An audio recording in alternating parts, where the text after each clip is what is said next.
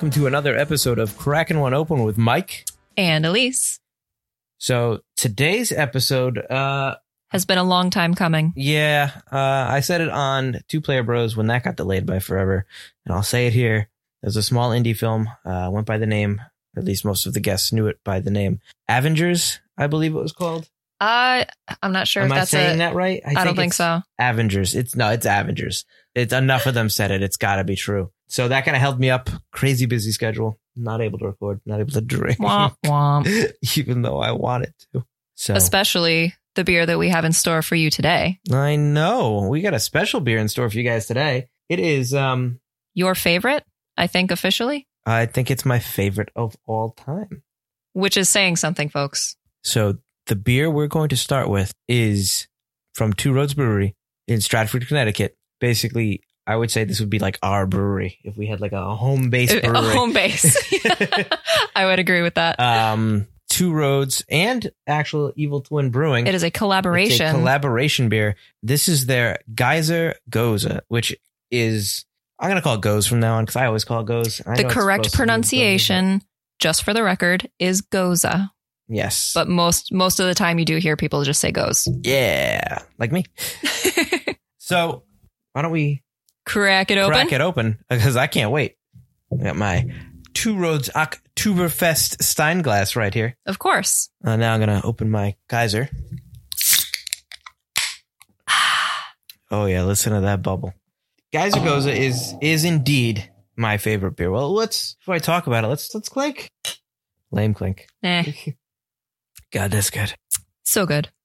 So, Geyser Gose is a Gose, obviously, style ale, brewed with Icelandic moss, herbs, and kelp and sea salt. It is a crazy combination of things. Mm-hmm. Baby, why don't you tell us a little bit more about this beer? So, this particular twist on a Gose is described as a sour wheat-style ale with a hint of smoke, a light lemon color, a dry finish, and a thirst-quenching appeal. I found a little bit of background on it, and this is taken from a press release from brewbound.com. So back in 2015, brewmaster Phil Markowski from Two Roads, and I apologize in advance, I'm going to absolutely butcher this name, Jeppy Yarnett Bjerregaard.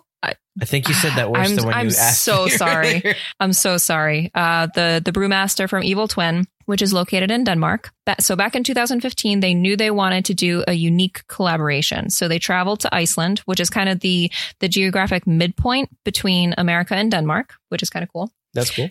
Meet them halfway. To seek out the ingredients they would use for this Gose. A style of beer that actually dates back to the 16th century back in Germany. I don't believe that this was originally planned to be a mainstay in Two Roads beer rotation because it became incredibly hard to find after that initial release. Yes, it did. But the insane popularity has since spawned several other beers in their tanker truck series, including Persian Lime, Passion Fruit, Clementine, Plum, and Sauvignon Blanc. And it's called their Tanker Truck series because that's originally what it was. These huge tanks outside the brewery that were specifically dedicated to making the sour beer. And the demand grew for it so much that Two Roads actually just a few months ago finished construction and opened what they call Area 2 Brewing, which is completely dedicated to creating sour, barrel-aged, and otherwise experimental beer. And honestly, we couldn't be happier for them because we love them so much. Yep. Would you like to talk about your first experience with Geyser? Well, before we do that, I'd like to give a little bit more background on Gose. Oh, I've got plenty of background. I think we should go into why they're in the tanker trucks, why it's the tanker truck series and not just brewed in their brewery. Do you have that in there? Kind of. Oh, I have more of the history of Gose. Okay. So when she talks about tanker trucks and why they're in tanker trucks and not in the vats is because apparently the bacteria that you use when you ferment the Gose is a very powerful, strong, evil bacteria to other yeast strains and stuff. I guess the stuff that makes it sour beer, the sour, will kind of get into all of your lines in a brewery, and it's apparently very hard to get out and clean the vats and can really easily destroy, I guess, all your other batches that you might have if those vats are connected. Which is a big uh-oh. So that's why Two Roads or I assume that's why Two Roads has decided to use their tanker trucks, or did before Area 2 opened, to use those outside of their mainstay vats. They have these giant, they are tanker trucks that just sit outside the building, which is kind of cool. Yeah. And that's where they ferment in there, so they don't risk destroying any of their batches of regular ales or lagers or stouts or any of the other number of wonderful, amazing things that they make at Two Roads. So that's why when you hear tanker truck series, that's why, like, you might be thinking, why are they even using tanker trucks? That would be why. Mm-hmm. So yeah, I could talk about my first experience with Geyser. So I believe we were at one of their outdoor events. Two Roads has a number of events every year. It was the garden party. Garden party. This was our first garden party. They were debuting their garden party, the Saison Rhodes Garden. That's what it was called. Sure. I remember being there. I remember a giant beach ball. Yep. I remember it was kind of cloudy. I remember there were plant people. There were people Yes. dressed like plants, artists, actually, actresses, dancers, whoever they were doing mime as plants and moving every once in a while very It was slowly. fantastic. So you take your picture with them. It was a really fun event. They have a huge outdoor beer garden.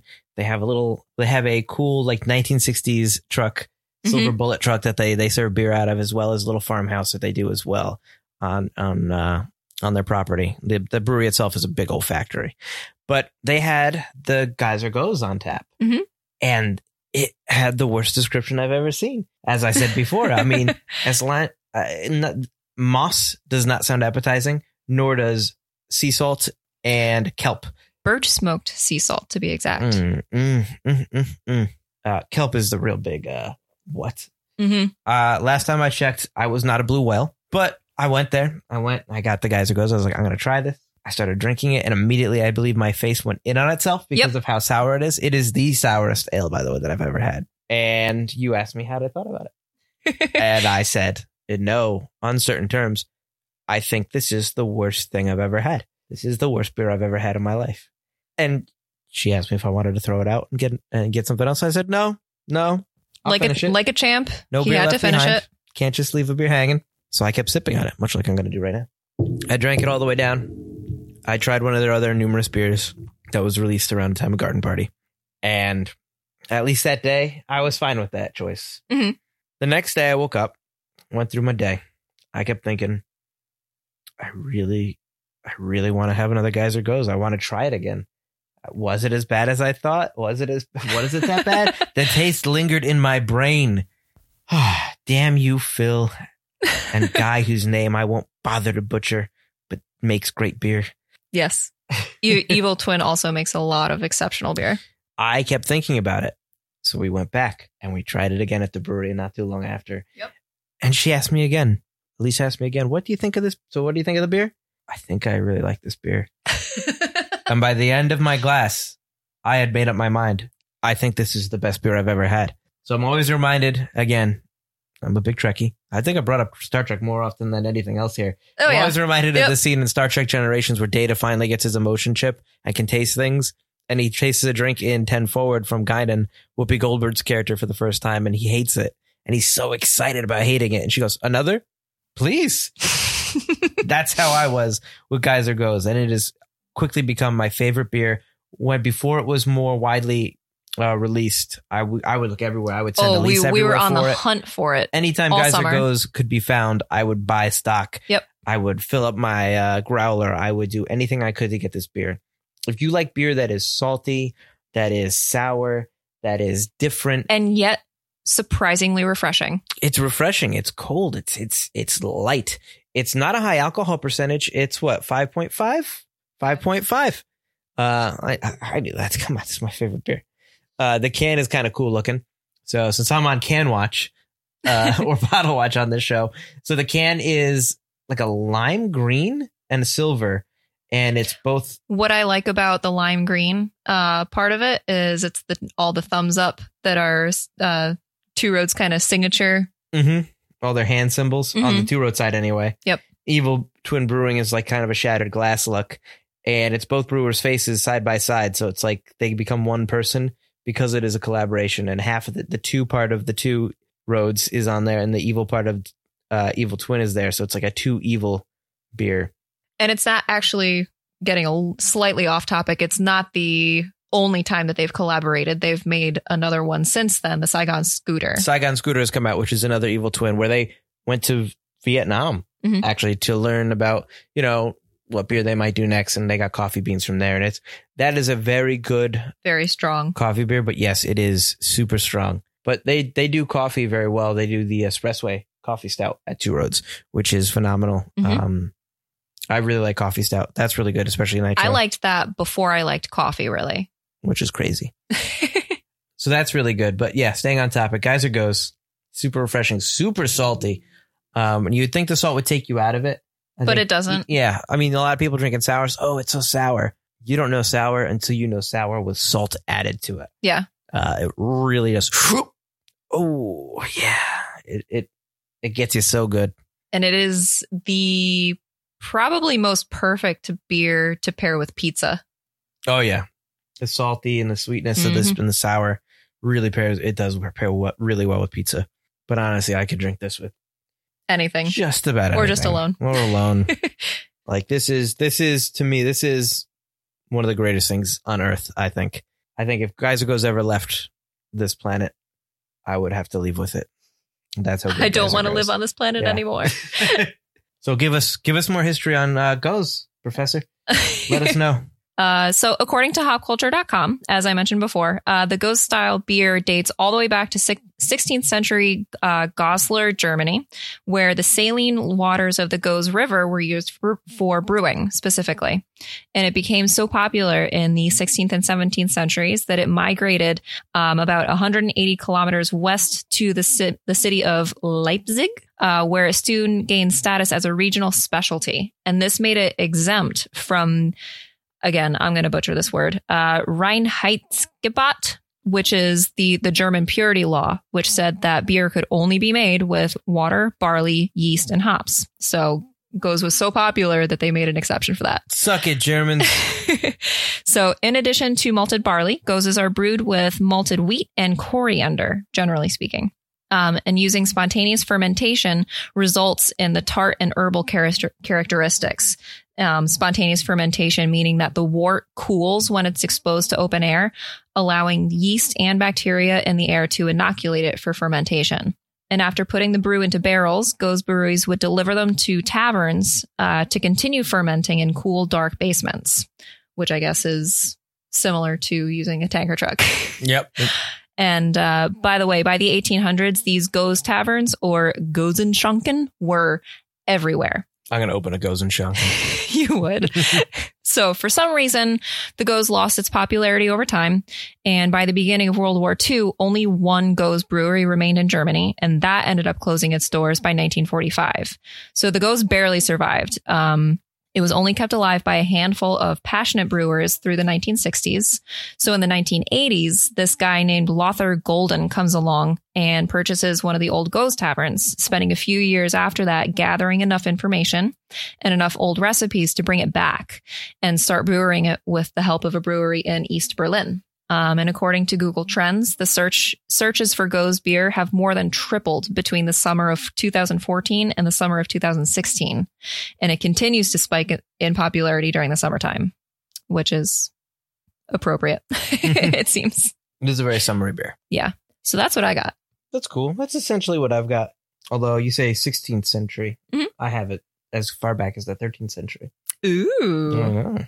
So Goes is fantastic. If you haven't had one, I don't know where you've been. I think every brewery now is really getting on that Goes train. For sure. I mean, the sours in general, I think, yeah. And I think not all sours have to be Goses. But I think a Goes, every brewery at least does one Gose, it seems now, if they can. I imagine smaller ones might be afraid because of the infection rate. Yeah. From what I read. That happens, but Goses really took off. They're all pretty much fantastic. And this is just the king of them all. Although I believe you had another one. You credit one Goes. There's one, I believe, I gotta look it up. It's from Anderson, I want to say. It's out in Colorado. Is kind of, I mean, very loosely credited with bringing the trend back. For 2014 is when the searches started spiking. Back? Yeah. Okay. When did Geyser Goes come out? 2016, I want to say. I had that. I've only been looking for this. Been in love with this beer for only that long. I feel like it's so forever. 2015 is when they planned the collaboration, and then 2016 is when we had it for the first time. Okay. Interesting. Does that track with your research? Sure. I can't. I don't have a date on any of the things I have, so Okay. it could very well be only 3 years old. I just feel like it's been with me forever. I can't imagine not having Geyser. That's fair. That's how good it is. I'm not old, but I'm not the youngest anymore either. So I've been drinking beer for a long time, and it's hard for me to remember a time when didn't always just have like sours and gozes. Like, Yeah. that's how good and a big part of my beer drinking experience they are. Like, IPAs have been around since probably we were in college, and then that's when they started taking off. So we're pretty deep in the IPA age, but Goes is like, oh wow, it's only been like 3 years I've been drinking these and the sours, and it's a little surprising. Yeah. The trend will hopefully continue for a long time to come. There's seemingly endless combinations of flavors that can be used. So If you've got a citrusy fruit, you've got a sour on your hands. it's true. I'm surprised there's no apple sours yet. I don't know if I'd like it, Yeah. but I'm surprised because I feel like it would be too similar to a cider. Literally, I do not like ciders. Yeah. But I would be interested to try one. Some of their other great flavors, which we might do on the show. The Clementine Goes is really good. So good. The Sauvignon Blanc is very interesting. The Sauv Blanc is actually pretty similar to a Geyser. Very similar, but it's just been aged in Sauvignon Blanc barrels. That's what lends the flavor. It's no Geyser. So yeah, I guess I'll just keep drinking my Geyser Goes. I could honestly just spend this whole entire show just telling you guys, drink Geyser Goes. It's so good. Keep it alive. Keep it going. There was like a 1 or 2 month period where we couldn't find it anymore. Oh, it disappeared. And it was one of the darkest times in my life, folks. I was so sad. And then I came back, and then it was on their year-round menu. I got one of like these pamphlets. I can't remember if I got it at work, because obviously the theater I work has a bar. So we got a Two Roads pamphlet of like what their year-rounds were and what their temporary ones were. And the Geyser Goes was on their year-rounds, and I got really excited. But then every once in a while, I get a little nervous that it's not going to be around much longer. So hopefully. Well, I can't think of anything that Two Roads has really retired that's been around as long as Geyser has been now. It's just because it's a collaboration. I'm always nervous that maybe one day Two Roads and Evil Twin will break up. No. And Geyser will be what gets lost in the breakup. Anyway, on with the show. You got any pop culture news for us? Oh, I got some pop culture news for you. I guess the biggest thing is something I read today, which is that Disney has now reached a deal with Comcast, aka the people that own NBC Universal, that will give Disney, who totally, let's face it, they need it, gives them majority control of Hulu for $5.8 billion. Yeah, they're really starving for money. Disney, the company that owns nothing that you love, now owns Hulu. And NBC Universal will keep licensing content to them through 2024. And they'll keep their 33% stake in the company, or in the streaming provider. And then I guess NBC Universal has the right to cancel it and get rid of the shows, or kind of make it non-exclusive to Hulu. So basically, over the next few years, you might see a lot of NBC Universal stuff dropping off of the program. Possibly. It's not for sure. It depends on, I guess, the relationship with Disney. But yeah, I mean, Hulu originally was pretty much Disney, Fox, and NBC Universal. All three of them kind of working together. And now because Fox has kind of sided with NBC or with Disney, and they're kind of Game of Thronesing each other, I guess only one of those three can sit on the Hulu throne and rule this streaming empire. I don't know how I feel about it. I mean, I like Disney in terms of their content they put out. You know, as big as they are, they do still seem to care about the quality of their content, which is nice. A lot of bigger companies that at this point would own so much stuff, you know, like you look at like some video game companies, which I won't name, but they start with an E and they end with an A. Just put out tons and tons of crap, and they don't seem to care about the content so much because they just own every video game studio that's possible. And you just put out junk and hope to make some money. Aren't they a little destructive in that way too? They just like buy up these companies, churn out whatever they can, and shutter the doors if they don't succeed. Absolutely. They're that's well known. That's not terrifying at all. They're well known for being one of the worst reviewed companies in general, just in terms of customer satisfaction and stuff. But Disney, on the other hand, you know, is basically that way for everything that's not video games so far. And you know, you look at the Marvel movies, and I'm not saying the Marvel movies are the greatest things on the planet, because you look at it objectively. I mean, I know everybody loves their superheroes, and I like most of the Marvel movies too. I'm not a fanboy. You know, there's still quality product. They don't just put out junk for junk's sake. They don't go, here's this superhero, let's do it. You know, people were clamoring. Well, at this point, they really can't. Yeah. Well, people were clamoring for like, why hasn't Black Panther come out for years and years? And they're like, we want to get it right. And they came out, and Black Panther is one of their best, if not the best Marvel movie they have. So it's like they do put out content that's good. They do seem to care. I don't know about that with the Star Wars movies. Maybe they tried to do too much too soon. But the fact that they're just buying everything is a little scary. Yeah. That being said, Disney, if you're listening to this and you're looking for a podcast to take over, you know, if you want to start buying podcasts, you know, come talk to me. Maybe we can work out a deal. But yeah, it seems Hulu will soon become Disney Plus, the adult version, I would assume. Yeah, the stuff that they can't put on Disney Plus, they'll put on Hulu. And let's be honest, as much as you might hate the fact that all their content's moving to Disney Plus, you're going to get a Disney Plus subscription. Of course we are. Yeah. Oh, I know. We are. And so are you, listeners. All of you are. So are you. You all. The ustedes form of the verb, I believe. I might be wrong on that. So yeah, that's my first bit of news. Do you have a bit of news to go on before I do my next bit of news, or are you all reviews today? No, I got some news. All right, go. Why don't you do the next bit? All right. So Pop Geeks just revealed the announcement that TV movies Rocko's Modern Life, Static Cling, and Invader Zim Enter the Florpus, which were both previously produced for Nickelodeon, have both been sold to Netflix. And this is exciting because Static Cling has actually been complete for over a year and just sitting on a shelf gathering dust, which is sad. And Invader Zim creator Jonan Vasquez recently tweeted confirmation that Enter the Florpus was completed just 2 months ago. So now maybe we'll finally have a chance to watch them. And if you remember when news of these TV movies initially broke, the first one to come out was Hey Arnold. Mm-hmm. But the ratings were pretty low. So that's when Nick decided to kind of hold off on Static Cling. Okay, because I remember you showed me a trailer for it and it looked really good. It was like classic Rocko. Yep. So that's sad. It's going to Netflix. But yeah, now we have something to look forward to. Hopefully. Fingers crossed. Yay. Laundry day is a very dangerous day. Spunky. Spunky! I wonder how many of the big heads they're going to be. I never really liked the big heads. They kind of scared me. So, in more Disney news, I feel like our pop culture news is going to be half Disney news at this point, just because they own so much of the pop culture zeitgeist that I care about. I got something no. Okay, never mind. My next bit of news is still tinged with the hint Hulu of mouse related. Yeah. I don't really want to get into the whole schedule of Star Wars movies, but anybody who's read the news probably knows that Disney's kind of come up with a plan between their Fox schedule releases and their Star Wars schedule releases, because not only is Star Wars a huge franchise, but so is Avatar. Mm-hmm. And now that they own Fox, they not only own Star Wars and Marvel movies, but they also own the other biggest franchise box office, Avatar. And those movies, there's supposed to be, I believe, 5 of them, or so I guess 4 more, are going to be released in tandem with the Star Wars movies. So you'll see a Star Wars movie, you'll see a Avatar movie, a Star Wars Avatar, and so on and so forth until you probably die.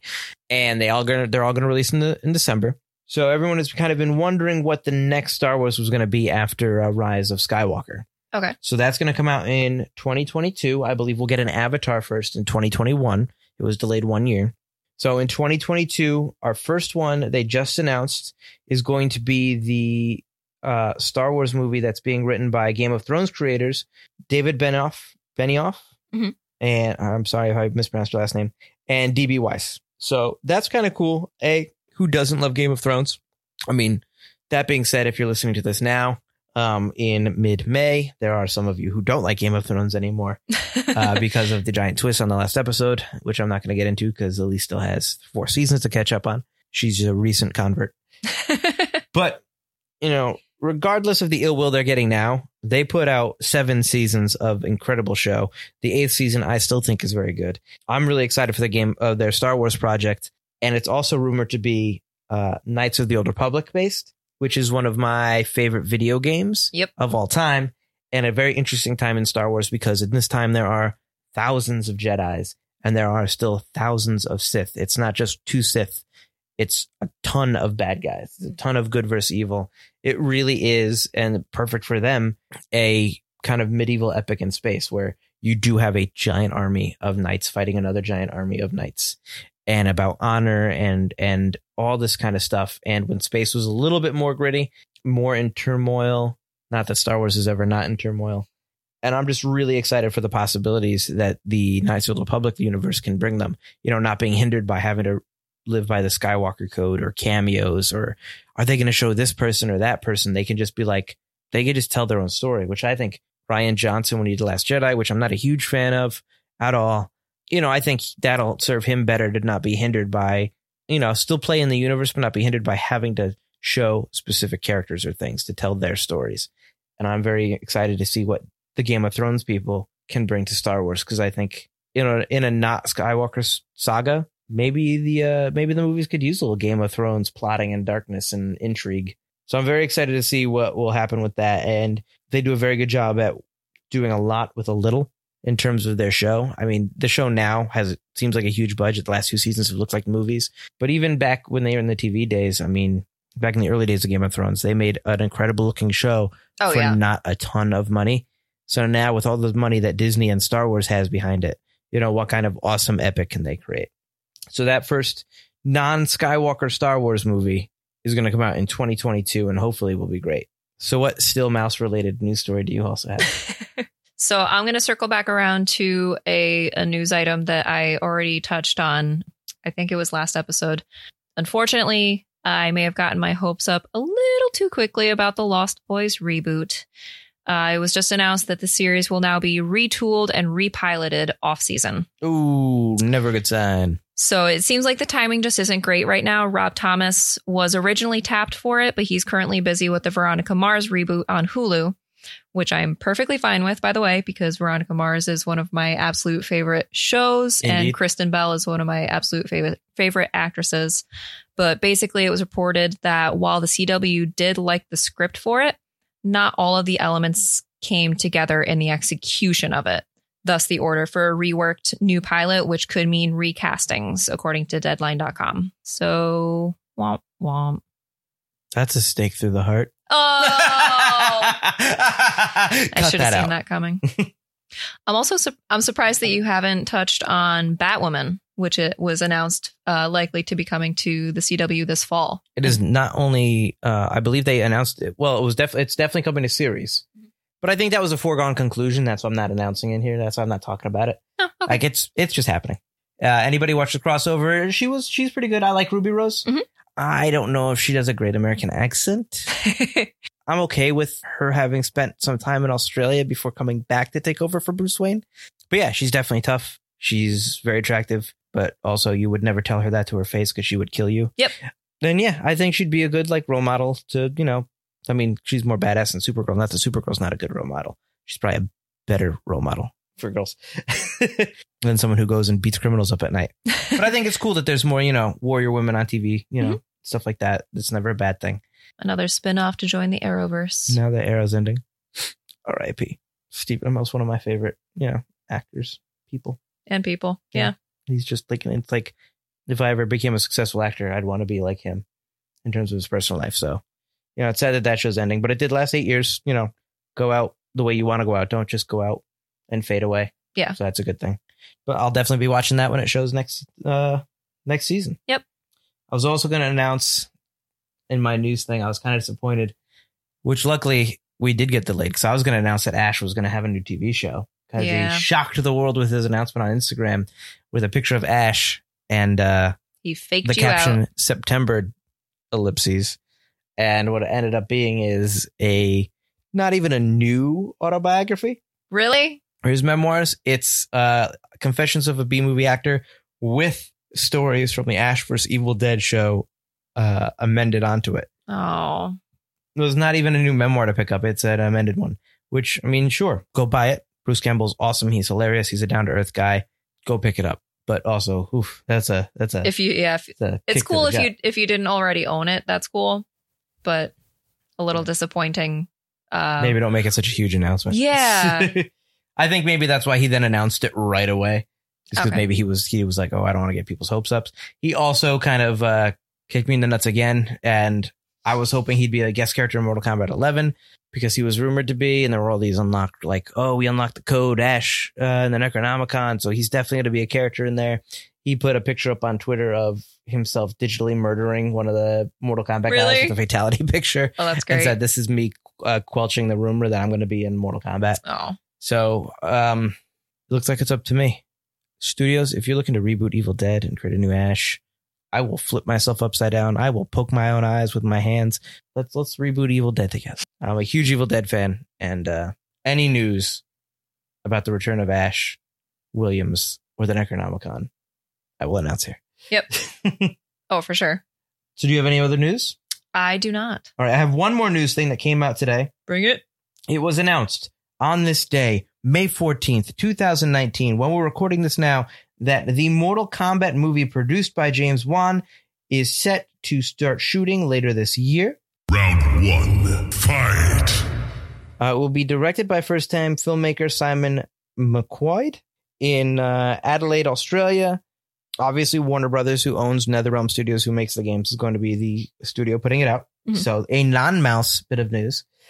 One of the few that has not been bought out yet. So I'm excited for that. Mortal Kombat has a great story. I was just talking to you a little bit about how I would really love to see a Game of Thrones style Mortal Kombat. Mm-hmm. I think it would really work. All the little intrigue pieces, all the people looking and vying for power, betrayals, all that kind of stuff. It's cheesy in the game, but it's very easy to make something like that that's maybe more kung fu based, maybe more than medieval based, but still make it kind of cool and make it a little bit more serious.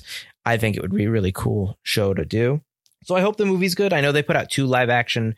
I don't think you ever saw them. 2 live action web series that were actually had a couple of meh moments, but for the most part were actually really good. So maybe they'll take some hints from that. Like one of the things I didn't really like, but I thought was kind of cool was like Reptile was a guy with a skin disorder who fought in an arena. And it's an interesting take. Yeah. You still got like Johnny Cage and all that kind of stuff. And yes, hopefully it's good. Hopefully it's a good take on Mortal Kombat. Tells the same. Mortal Kombat actually for a fighting game doesn't have a bad story. So hopefully it'll be cool. If you're a video game fan, I'm sure it will be mindless karate fighting.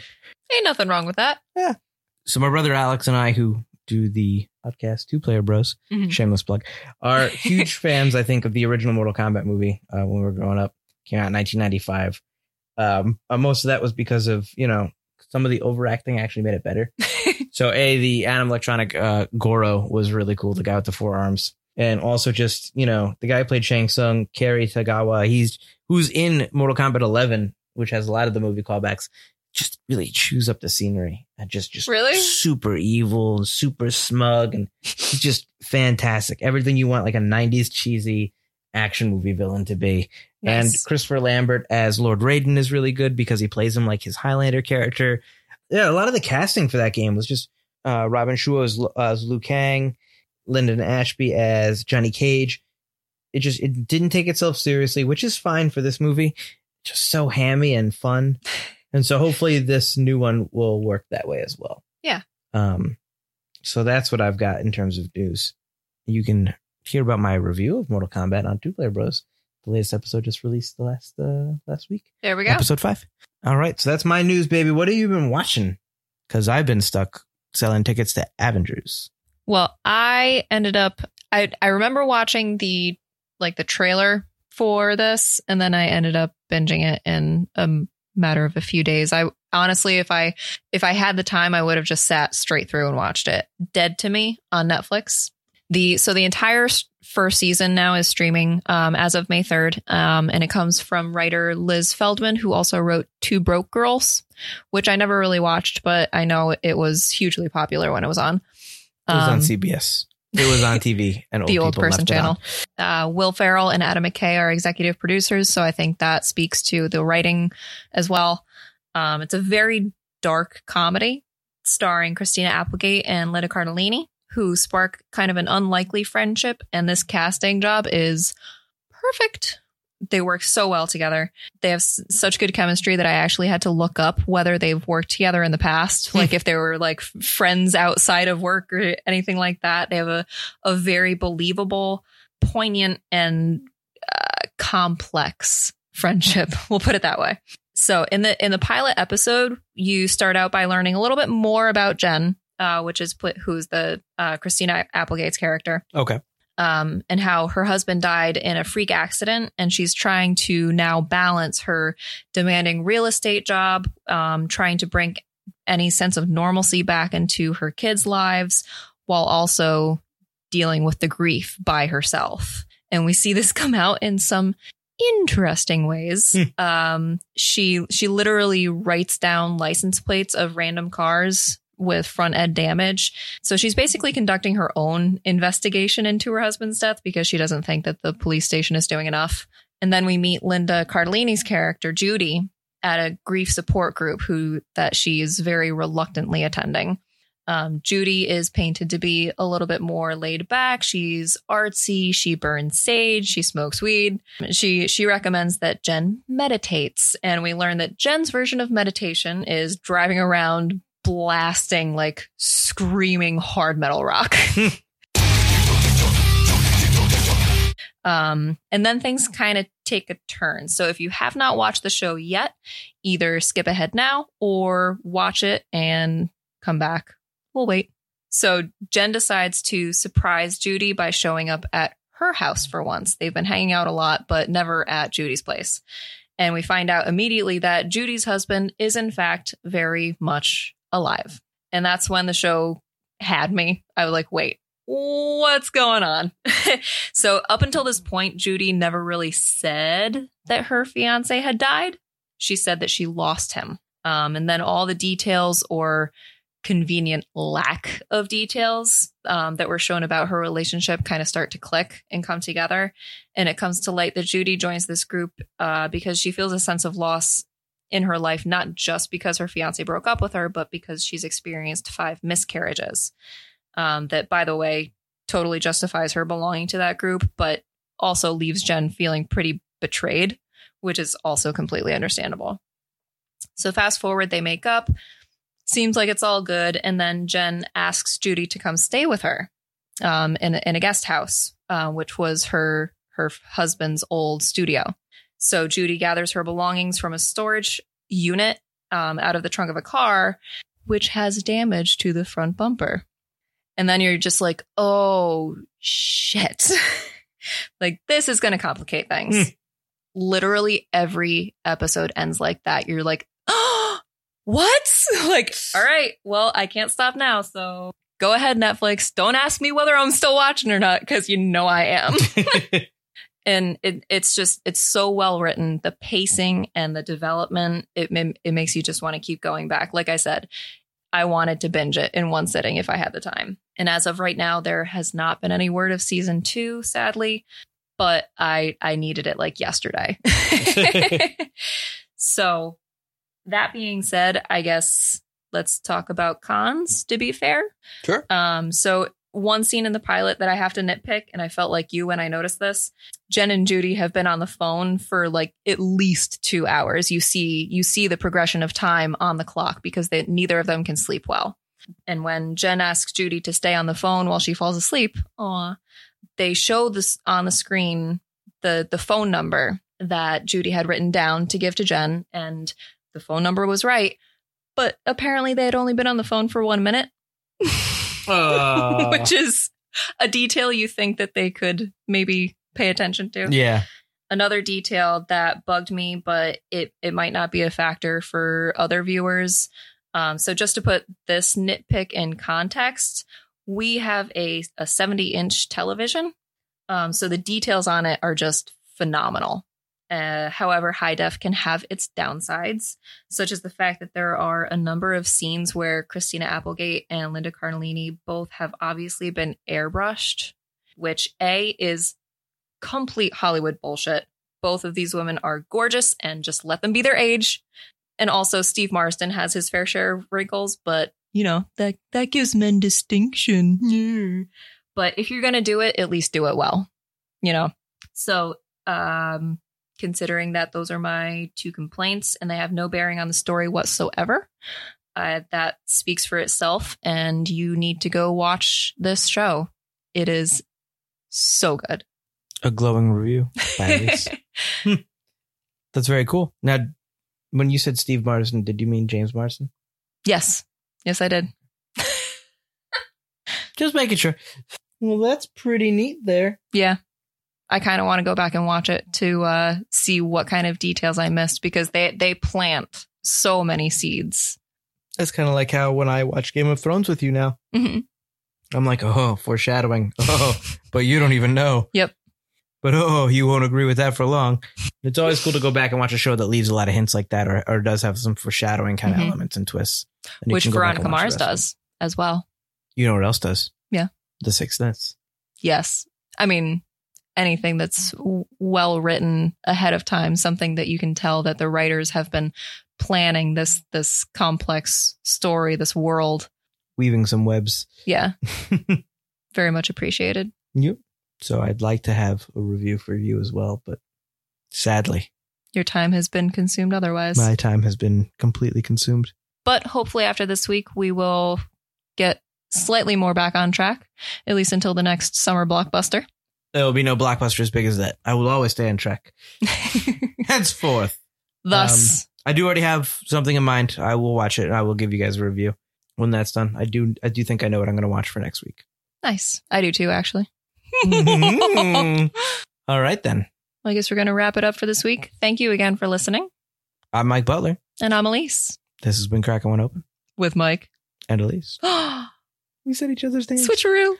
Just make sure that you like, rate, review, subscribe, share this podcast with your friends. Mhm. And You can find us on Apple Podcasts, Spotify, Stitcher, Google Play, wherever you find your podcasts. we'll see you next time.